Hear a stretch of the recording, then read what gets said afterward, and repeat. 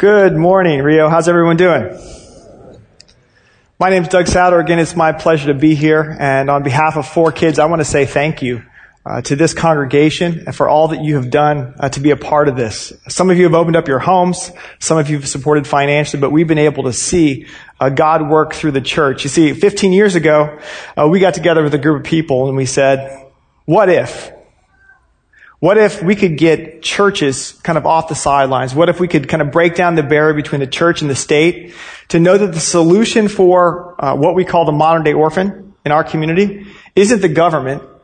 It's actually the church. It's actually the people in the church, because the greatest resource we think in the church is not the checks that the church can write. It's the Christian family that resides within the church. That's where the blessing of God is. That's where the power of God is manifest in a child's life. And we've seen that over and over and over. So on behalf of 4Kids and on behalf of the 17,000 children who have seen in a very tangible way the love of Christ in our community, I want to say thank you for being a great big part of that. So thank you, Tom. Thank you, Matt. Thank you guys for being that voice here in our community. And so today we're going to be talking about Jesus and children. We're going to talk about what every child needs. And we're going to be looking at a few places in the Bible. If you want to turn to 3 places, I'll give them to you now, and then we'll get there eventually. One is Ezekiel chapter 16. And if you've never been to Ezekiel, it's one of the major prophets, Isaiah, Jeremiah, Ezekiel. And also we're going to be looking at Ephesians 1 and Romans 8. So if you have any of those places you want to start in the Word, that's where we will begin. I have the chance to go to churches all over our community and share this message of what kids in our community need. And it's a great privilege and a great honor to kind of be that spokesperson, because we see these kids when they come into Safe Place. We see these kids and the look in their eyes, and we want to communicate that to you so that we can be mobilized as a body of Christ for action. And I was teaching a few months back, and I was teaching a group of 20, 30-year-olds, about 500-600 kids. And there's a chance after the message to text in questions, kind of anonymous questions. So I taught about God's heart for the orphan. And I got a text question that I didn't expect on the screen behind me. And the text question said, what if I don't care about orphans? And I was like, wow.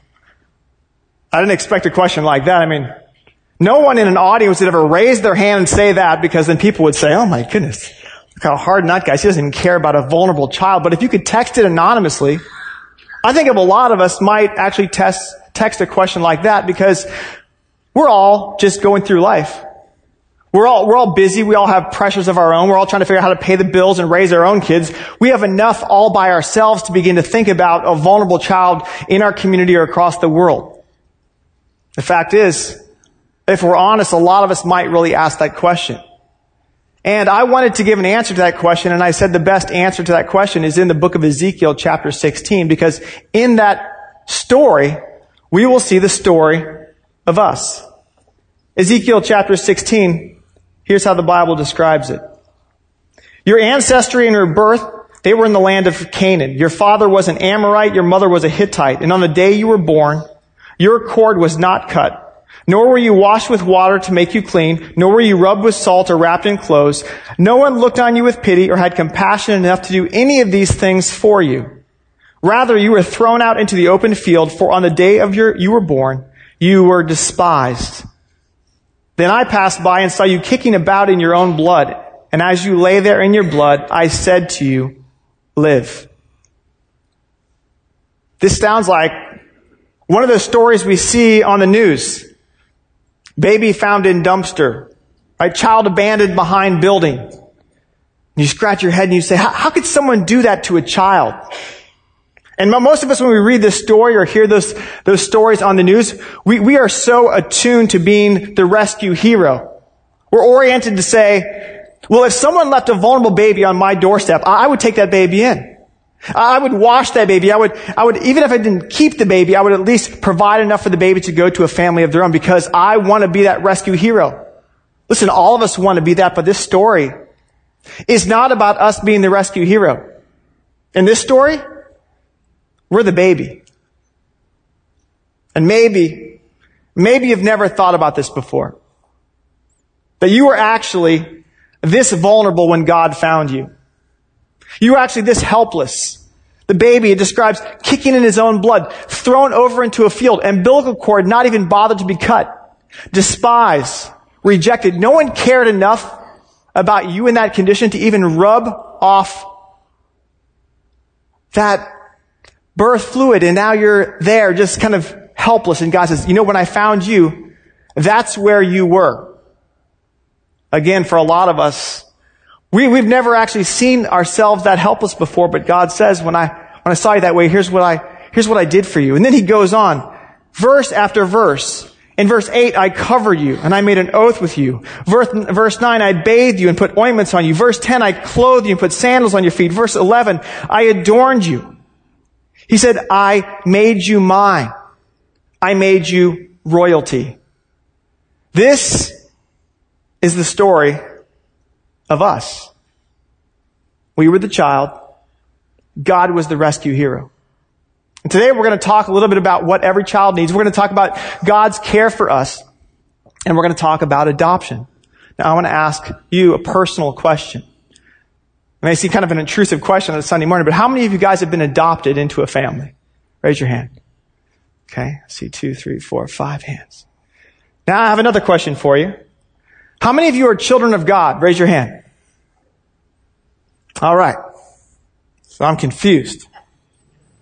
You see, the Bible says that Jesus was his only begotten son, correct? So if Jesus was his only begotten son, then if you're not from or born of a father, then how do you become a child of someone with that, not a natural connection? There's only one way, right? It's through adoption.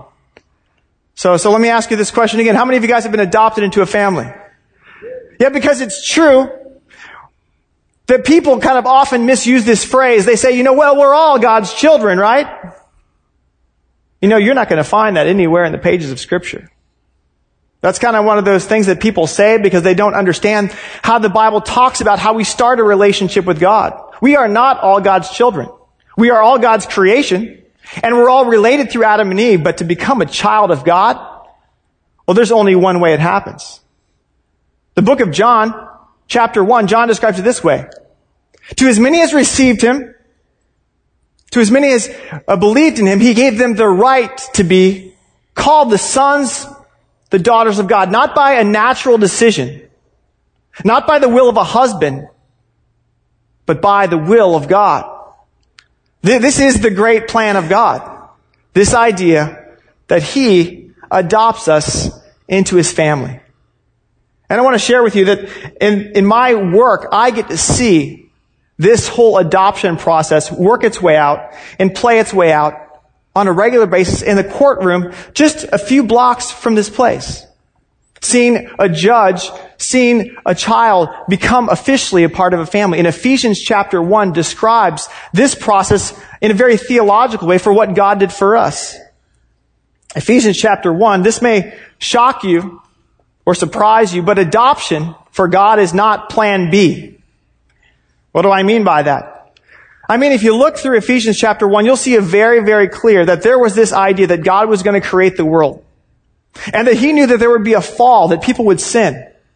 And that he would also redeem them. But there's this one part of this adoption idea that we don't often think about. And that is that God could have saved you without making you a part of his family. He created you. You sinned. He provided the cross in a way of redemption. But then, just to make it amazing, Jesus said, wouldn't it be great? Wouldn't it be great if we actually made them part of our own family? And that's what Ephesians 1 describes. And it's almost like Paul is in awe as he writes this idea of adoption. Ephesians chapter 1 verse 4. For he chose us in him before the creation of the world to be holy and blameless in his sight. In love he predestined us to be adopted as his sons through Jesus Christ, in accordance with his pleasure and his will, to the praise of his glorious grace. Now, Paul loves run-on sentences, and there's a lot of commas here, so we're going to kind of break this down for a second. Look at what he says. He chose you. The bottom line is that if you're a child of God, God picked you. He chose you. Why did he do that? Because he had to? Or because, as Paul says here, because it was his pleasure and his will? God chose you before the foundation of the world, before Adam and Eve ever ate the fruit. God picked you.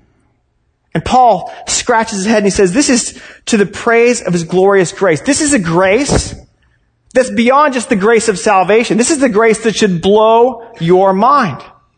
You were the baby by the side of the road that no one wanted, that was despised and rejected. And God said, not only will I save you, not only will I rescue you, but I will make you my son.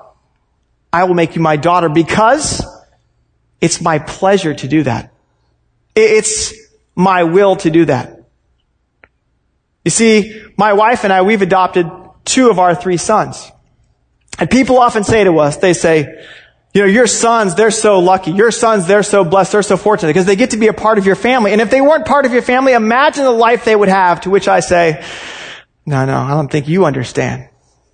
I don't think you understand the pleasure that they bring us. And when I say that out loud, I hear God whisper, Doug, I think the same thing about you. That's a hard thought to grasp. But this is what God did for us in adoption.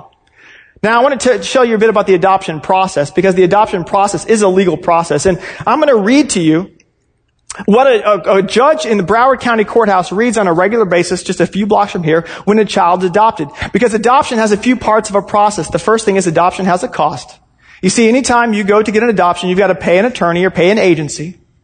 Adoption also, there's a name change that happens.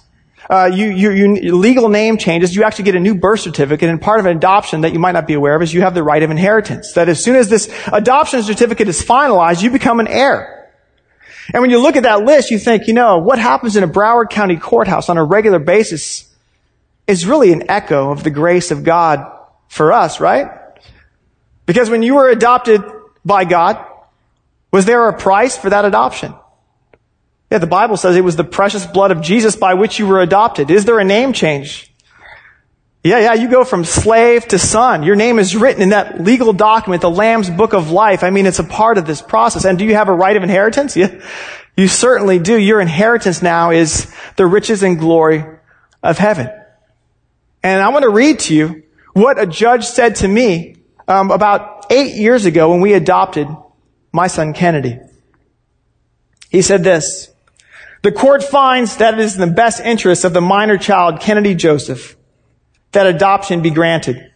From this day forward, your legal name will be Kennedy Joseph Joel Souter, and you will be the son of Doug and Suzanne Souter, as if you were their naturally born child. Dad and Mom, you and Kennedy now have the legal relationship of parent and child with all the rights and duties of this relationship, including the right of inheritance. This is an echo of grace. When I go to these adoptions, I get emotional because when I see this child become part of this family, now this child belongs somewhere. This child's life will be radically different. I think about what God did for me. I think about what God did for us. And Paul says this is to the praise of his glorious grace. Or in other words, this blows my mind. Now again, we spend so much time talking about ideas like, this whole idea of predestined and the doctrine of did we choose, did God choose, and we spend a lot of time, but we spend very little time talking about the doctrine of adoption. Because this should bring us so much mystery and so much awe and so much gratitude that we kind of just go, wow, can't believe God did this for us. And so I want to show you a picture of my family. We've got one of every color. We've got Mocha over my left, that's Jackson, he's 14. Caden to my right, I call him Vanilla, he's 12. And Kennedy's Chocolate over my wife's left shoulder. This is our family. So when we go out, we're kind of like the walking billboard for adoption, right?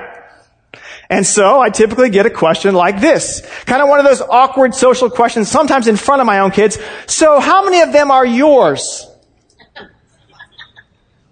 To which I respond, all of them. You should see our grocery bill. And then there's kind of that that's kind of funny, but no, seriously, how many of them are your own? Now, when someone asks that question, how many of them are your own? What are they saying? Or they're saying, well, certainly the relationship can't be as close if it's not blood. You see, if it's a natural birth, the connection is greater. It could never be the same. And if you're a Christian and you think that, then you are in big trouble. Because what you're saying, essentially, is that Jesus is God's Son and everyone else, all the rest of us, we're kind of on a different level, in a different place. It's not that way. I see all my sons the same. I love them all the same. And as a dad who's very proud of my kids, I'm going to brag on them for a second to prove a point to you. So I'm going to show you my oldest son, Jackson. This is us in the White Sands Desert of New Mexico. And we are jumping off sand dunes. It looks like snow. It's really sand. This is my son, Jackson. He's 14. He is my right brain, hilarious kid. And, he was talking to me the other day and he was saying, Dad, I'm in middle school and I wanted to try this pickup line on a girl. And I'm like, what? I'm like, all right, give it to me. So he said, okay, I'm going to walk up to her and I'm going to look at her and I'm going to say, if you were a booger, I would pick you first. And I said, perfect. You will never get a date. This is great. Right? That's my son Jackson. He makes me laugh. I mean, we don't need TV in our house. We just sit around the dinner table and listen to our kids talk. Then there's Caden. He's my middle son. He's the planner. He's kind of the methodical one. If any of his two brothers ever make it big, he's going to be their agent. He's already got the percentage figured out. And he's also a great servant. He was in New Jersey just this last week to help hurricane victims. And it was kind of this conversation of, Dad, I feel God, at 12 years old, I feel God calling me to go help. Okay, son, well, if I pay for this ticket, you're going to have to pay for all your food and part of the ticket yourself out of your Christmas money. Are you willing to do that? Big test. Oh, Dad, if it's your money, I'll do anything for God. But if it's my money, you know what, Dad? Yeah. Because it's more important to help other people than just to get things for myself. And he went, and I've got a picture of him at 80 pounds, carrying 80-pound sandbags to help people in relief. And it brought me great joy. And then finally, my youngest son, Kennedy, he is the youngest child, so he loves to wrestle and he loves stories and he loves all those things. And we have this kind of nighttime tradition where every time I tuck him in, we wrestle. And he says, you're not strong. And I say, yes, I am. I'm stronger than you. And I pin him down and I kind of blow kiss to the neck and he laughs and it's this whole thing. And the other night I pinned him down and he said, you're not strong. And I said, yes, I am. And he goes, you got me tonight, Dad, but the wrinkles are coming. And I'm like, I can't even win with this kid because he's always got another line.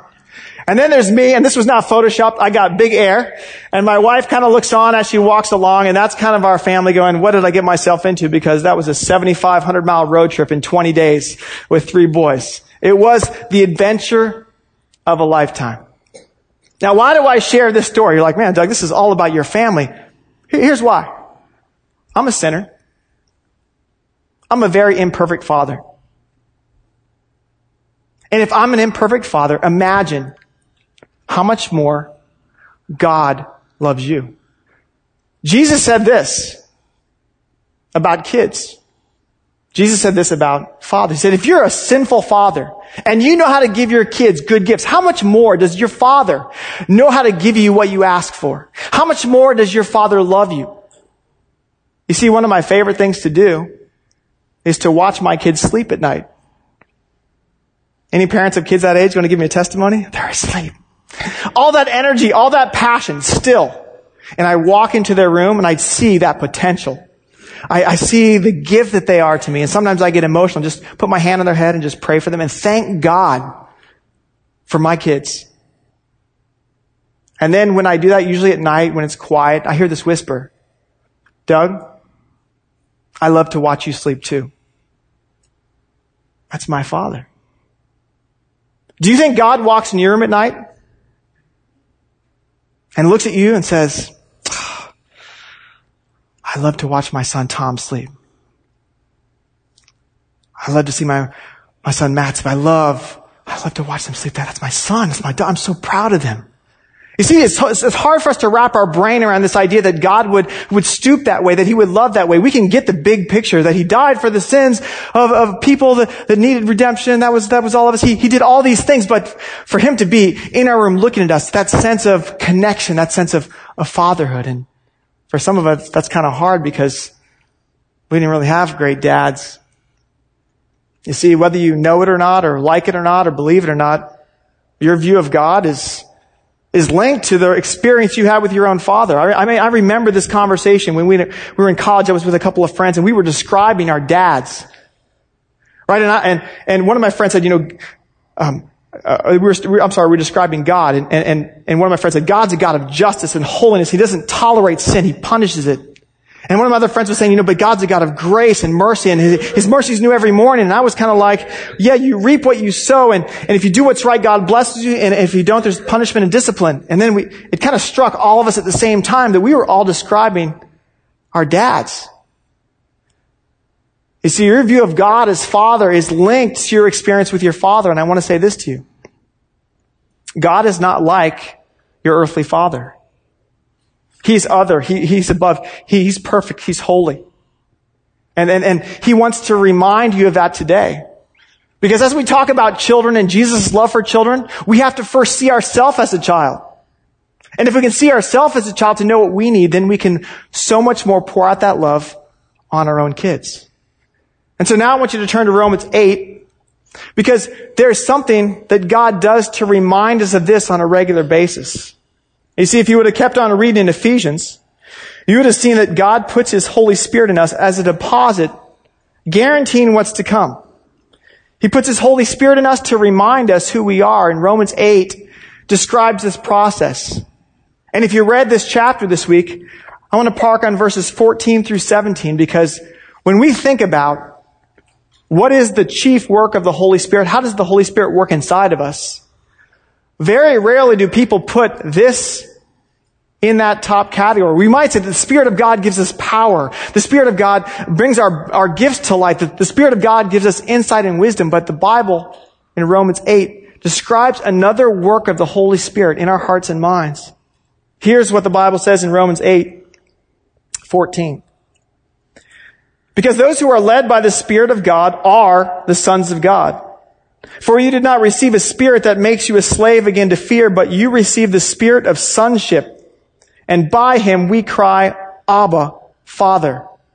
The Spirit Himself testifies with our spirit that we are God's children. Now, if we are children, then we are heirs, heirs of God and co-heirs with Christ, if indeed we share His sufferings, in order that we also may share in His glory.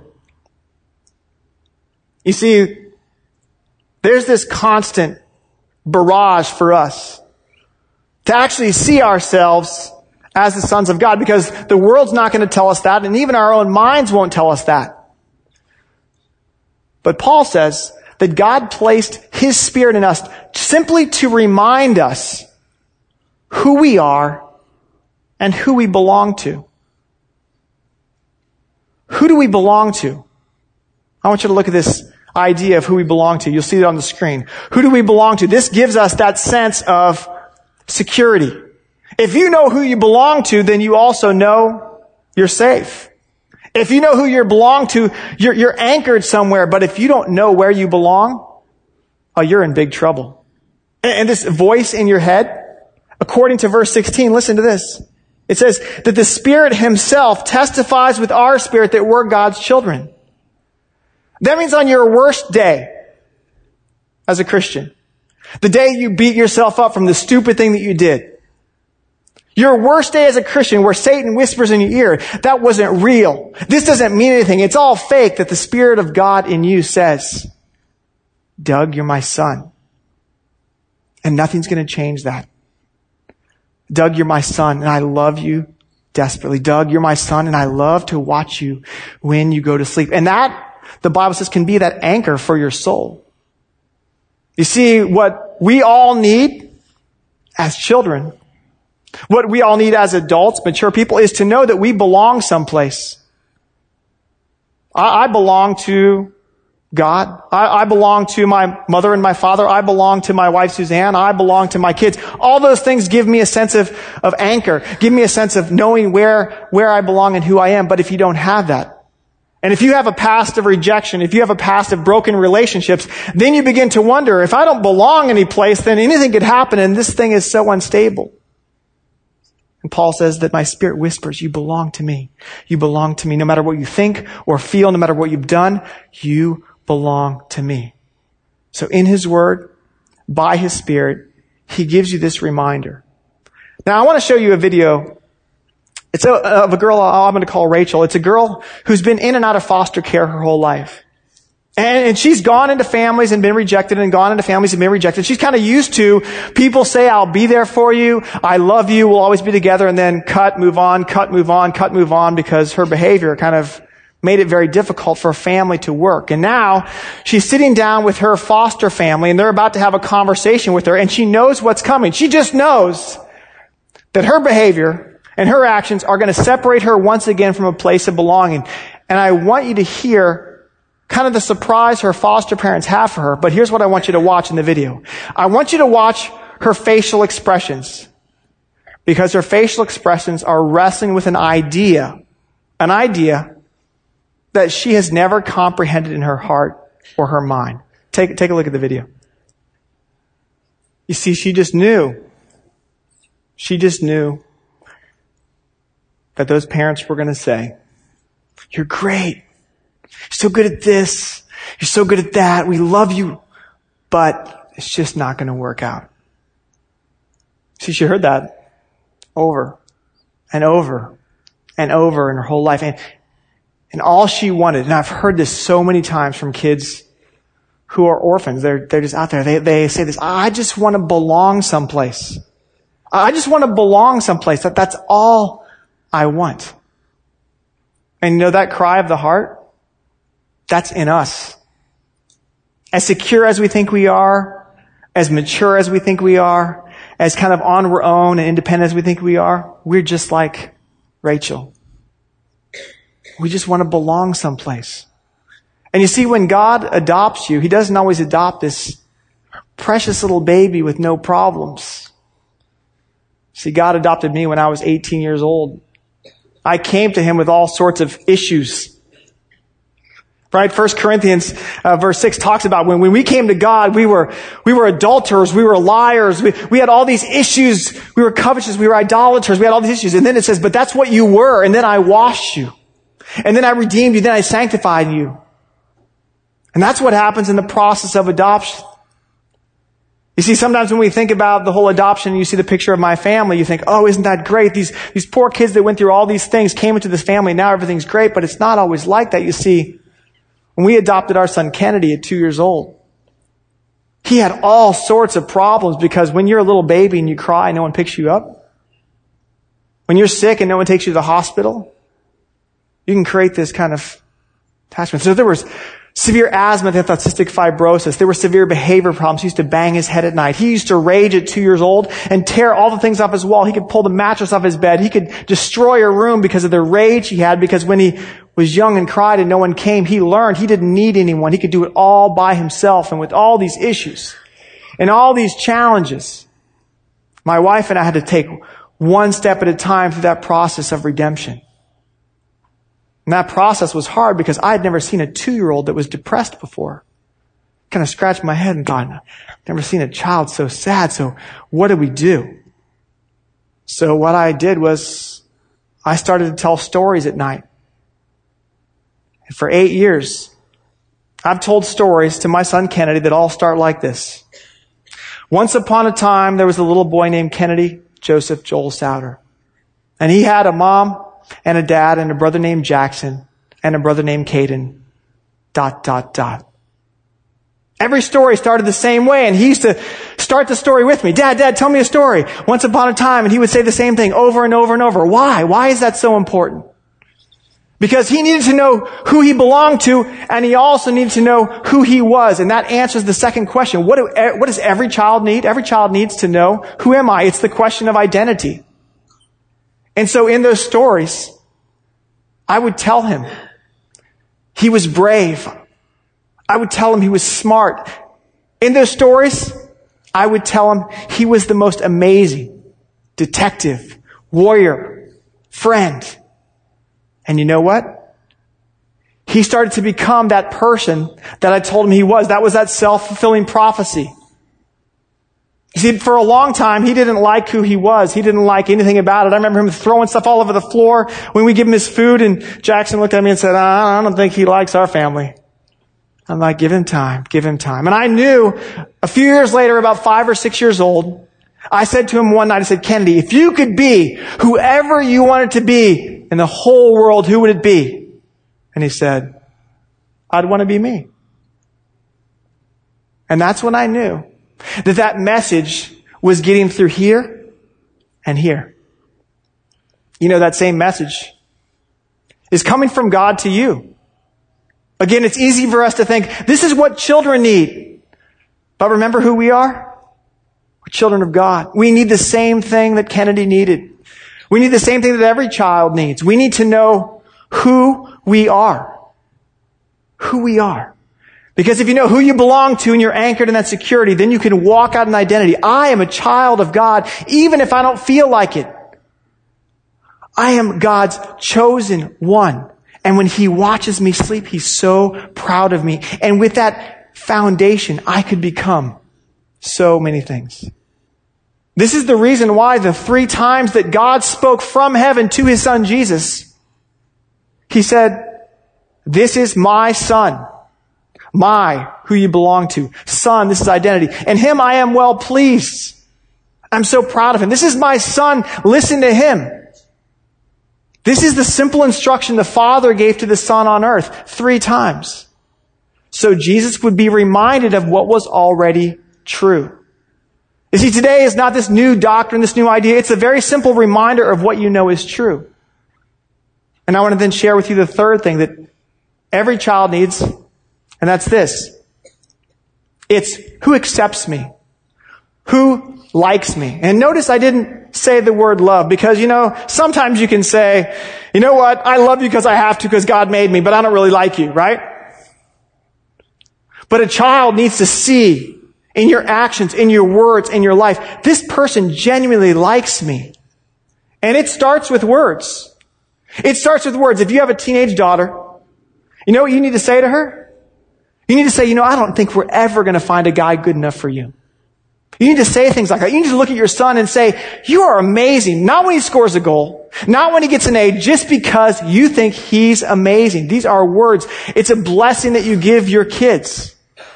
This is what kids desperately need. They thrive on these words of acceptance. It's something simple when your son is doing dishes one day after dinner and you say, you know what, son? You're going to make a great husband one day. It's when your daughter's talking on the phone with someone and she's giving them wise counsel and she shares a verse of scripture or praise them. You can say, you are going to be an amazing counselor one day. And you speak words of life into their future and they start to grow in that direction. But it's not just words. You see, one of the ways you show acceptance even more than when you talk is when you listen. Because 93% of communication is nonverbal. It's everything else except your words. And so maybe here's an important question. When your children talk, do you listen to them? Not like this. No. Are you focused on them? Unbroken eye contact, attention. Because that attention says something. Jesus said this, be very careful or consider carefully how you listen. Luke 8:18. Consider carefully how you listen. Jesus was this very approachable person because no matter who you were, no matter you were rich or poor, on the in crowd or the out crowd or young or old or he would give people that type of attention, that type of love just by the way he interacted and listened to them. He was the one that said, let the children come and jump on me and play with me because they knew when he looked at them that he loved them. That acceptance was there. But it's not just the way you speak that shows acceptance. It's not just the way you listen. It's also this thing called touch. You see, children, especially the kids that I work with, are thriving for touch. But I know this. I've talked to so many kids in Christian homes that are thriving for the same touch. Here's what we know about touch. You see, a father's touch diminishes by age. As a child gets older and older and older, a child is touched less and less and less by his father. It may be that kind of awkward thing. I remember my dad used to tuck me into bed and hug and kiss me every night till about middle school. And then it was kind of like, good night, son, from the door. And I wonder if that was kind of like that awkward thing of adolescence and everything, but it was just kind of one of those things I remember. And if your kids need touch, they need it in middle school and high school, maybe even more when they're young. And so there's that thing. Jesus he touched lepers. He did not have to touch someone to heal them, but part of the touch for Jesus was, I want you to know you're human. And just by me doing this, I want you to know that. I used to work with kids in the school system, and the most motivating, reinforcing thing I could do for them was to wrestle with them. And they didn't want to wrestle with each other. They wanted to wrestle with me because they didn't have a dad. And they just wanted to know what it felt like to be touched. So I want to say, if you're a dad in this room, you need to find a way to touch your kids, to show them acceptance and love. It could be messing their hair up. It could be kicking them in the butt. That's what I do with my kids. It's my way to say we are connected no matter what? That is one of the ways you show acceptance. But another way, and maybe the most important way of all that you show acceptance, is the way you look at your kids. Now you may scratch your head and you say, what? You see, your look, your gaze, the way you make eye contact, the way you affirm your kids through your eyes, is the most powerful form of acceptance. Because it's the only sense that you can't fake. I'm going to say that again. The way you look at someone is the only sense that you cannot fake. Your kids know when you're looking at them, when you're focused. They know when you care. They know when you're angry. They've studied you. They know all about this. And kids are so intuitive to the look of adults. And this has become a whole science. There's a guy named Paul Ekman that broke down the taxonomy of facial expressions. There are 3,000 combinations of facial expressions you can make, and he created a taxonomy of what those things were. And he can take a videotape of someone talking and without hearing a word they say, tell about what that person thinks and feels about the other individual they're talking to. And it's amazing that your face will not lie. Now I want you to think about Jesus. Why do you think that children were attracted to Jesus?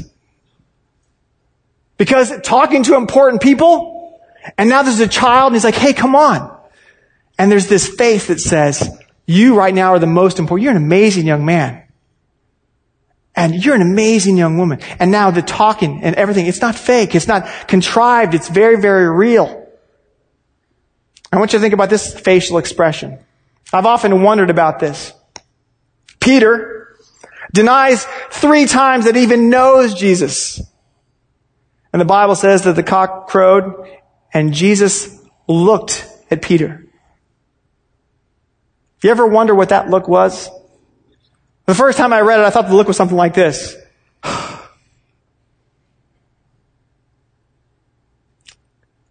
then the more I read, the more I looked at the redemption, the way Jesus brought Peter back. It was probably like I love you, Peter. You're going to make it. This is all going to be different in just a few days. You see that look, that means something. Our kids need to know that they're accepted in our own homes. They need to know that they're loved, not just by our words, but by the way we show that through our senses. Now I want to close with this kind of action point because Paul said this idea of adoption, this idea of being accepted by God and loved by God and belonging to God that helps us to know who we are, that should bring us to a great sense of awe. In Ephesians chapter 3 it says, I have to kneel before God as I just think about the fact that God adopted me, that I belong to Him, that He made me a child and that He accepts and loves me so passionately. So now what do I do with that? Well, I want to kind of end with this action point because I want to show you a number. This is the number of orphans in our world. Side by side, they would circle our planet 4 times. These are children who don't belong to anybody. These are children who don't know who they are. These are children who don't feel that love and acceptance from people. And when you see that number, immediately, at least for me, my brain shuts down. It's so overwhelming. You go, I don't know if there's anything I can do about that number. But I want to show you another number because this is the number that God wants to put in your heart and mind today because He doesn't want you to save 143 million children. He wants you to help just one. I want to show you a picture of an orphan. This is a picture my wife and I snapped on the streets of Ethiopia a few years back. This is a beggar on the streets. I want you to look into his eyes.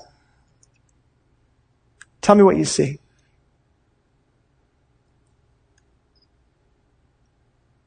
For me, I see a child who doesn't know where his next meal is going to come from. He doesn't know if he's going to be safe at night. He doesn't really even know why he's alive, because he's disconnected from anyone who cares. You see that same look I see on the face of an American orphan. I want to show you another picture. This is a picture of Dorothy. She's an American orphan. She found an adoptive home, but before that, she had the same look on her face. I want to show you another picture. This is Samaya. This is an American orphan. You know, they start out as orphans of the living because their parents can't take care of them because of drug abuse or domestic violence, but they end up at a place where they're nowhere. Their parents are the state of Florida. And they cry out, I want to belong somewhere. I want to know who I am. Someone please give me that anchor to know that I'm accepted and loved so I can become the person that God wants me to be. I want to read for you what it may be like for an American orphan. Imagine for a moment the plight of an orphan somewhere out there. With every passing year, she will become less cute, thus less adoptable. In a few years, on her 18th birthday, she'll be expelled from the system. She might join the military or find a job training program. Maybe she'll stare at a tile on the ceiling above her as her body is violated, alone, or before a camera crew of strangers, selling herself to a man who's willing to pay enough for her to eat for one more day. Maybe she'll place a revolver in her mouth or tie a rope around her neck, knowing that no one will notice except the ones who have to clean up her blood afterward. This could just as well describe a boy who's orphaned. Can you feel the desperation of what it means to be an orphan, all alone? Jesus can. He hears their cry.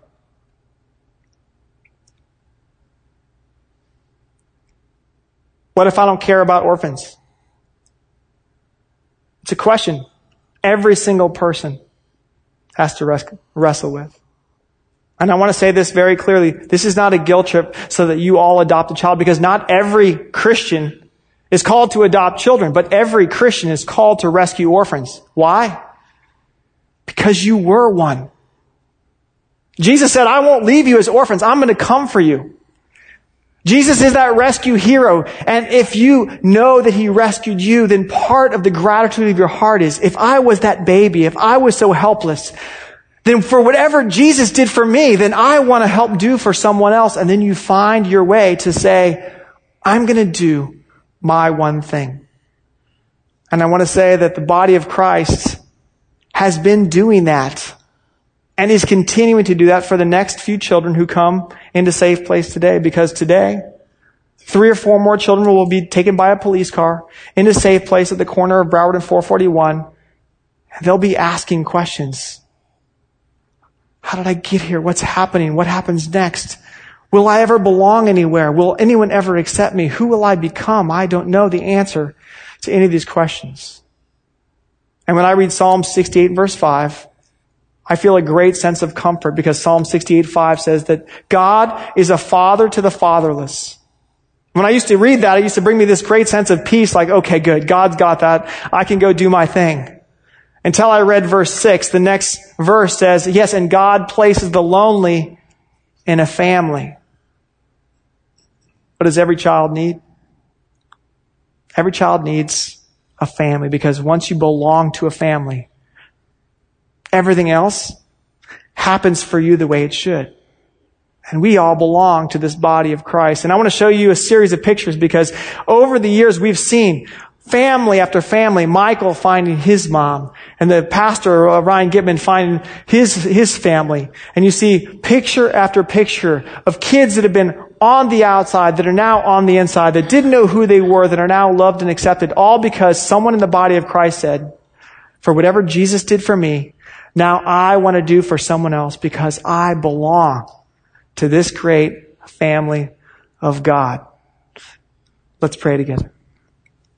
Father, we thank you for your great grace, the grace that rescued us when we were in our most desperate hour. When we were in our most vulnerable moment, you came and you helped us to know that we could belong to you. You gave us your Spirit to remind us of who we were.